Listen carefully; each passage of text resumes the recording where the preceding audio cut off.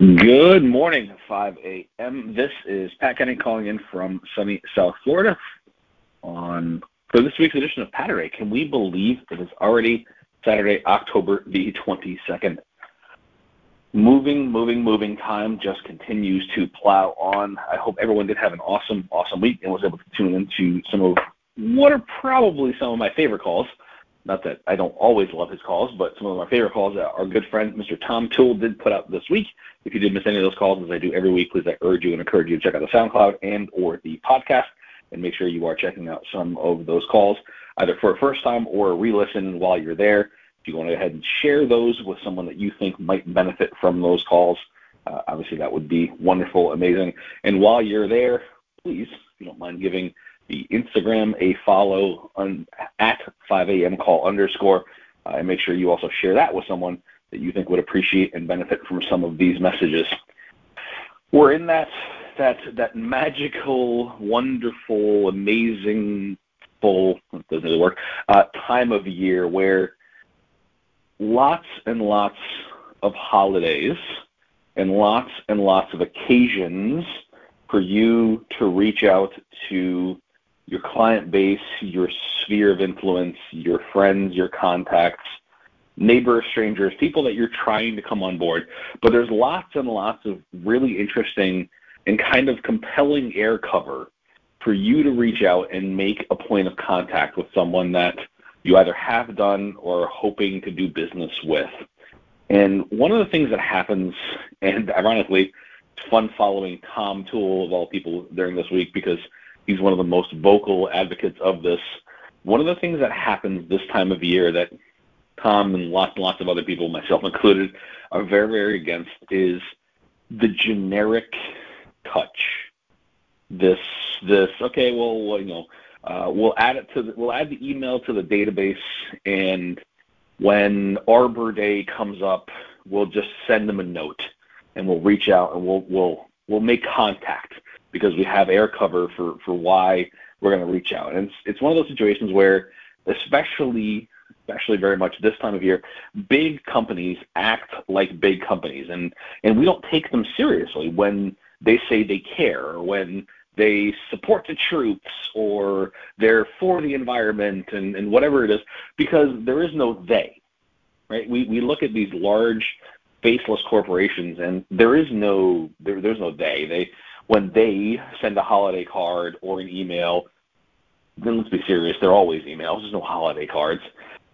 We don't really think it was from a person, right? It doesn't matter that someone was actually involved physically in the process of creating that thing.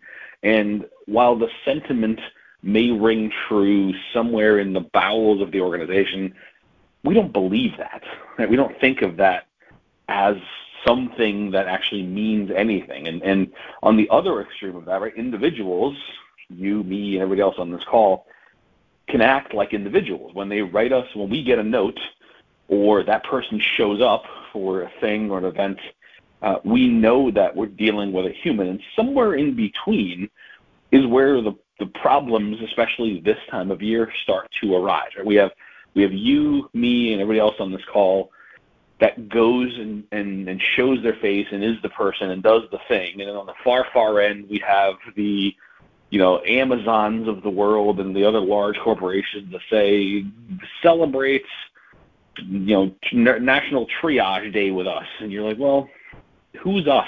Who are we? And who are these things? Right? And you start to look at, did blank and blank person, maybe it's a social media profile, maybe it's it's Jeff Bezos or whoever, it's Elon Musk, right? Did they actually write that, the tweet, the post, the whatever, or was it their staff, or was it someone who's just trying to check off a box for participation? The email that we just got in, when I hit reply to that, does it go to someone? Or does it go into some customer service support team, part of the growth strategies inbox? The voice in our head oftentimes will change when we're thinking about that's a nameless inbox or that's a faceless inbox, and that's a real person, or that is not. When we as individuals and as business owners, when we try to scale, you can lose that touch and you lose that care, and eventually you become so large and so much volume that you can come across as that kind of nameless, that faceless corporation, and you start to lose some of that feeling. And especially this time of year, making contact is so important, but only if it's actually you. It's possible that you can use some technology to scale, right? We can use different services to send out touches and contacts and those kinds of things. But you have to be very careful. You have to make sure that you're not hiding behind the scaling technology, and that you don't lose that touch that is you. And because that touch that's you, that's what made you successful. That's what gave you the opportunity to be able to scale. And if you succeed in persuading someone that you're still a real person, they'll feel amazing. But if you try to persuade someone into thinking that you're still a real person, when all you've done is scale and gone large and faceless, and it's not actually you behind it, and there's just some arbitrary message representing you, people will find out they're being tricked. And if it's not from you, just say so now. But if it's going to be from you, make sure it's actually from you. This is the time of year we're doubling down on authenticity and doubling down on your message being genuine, true, and from you is so, so, so critically important. Scale is important, but authenticity is even more so.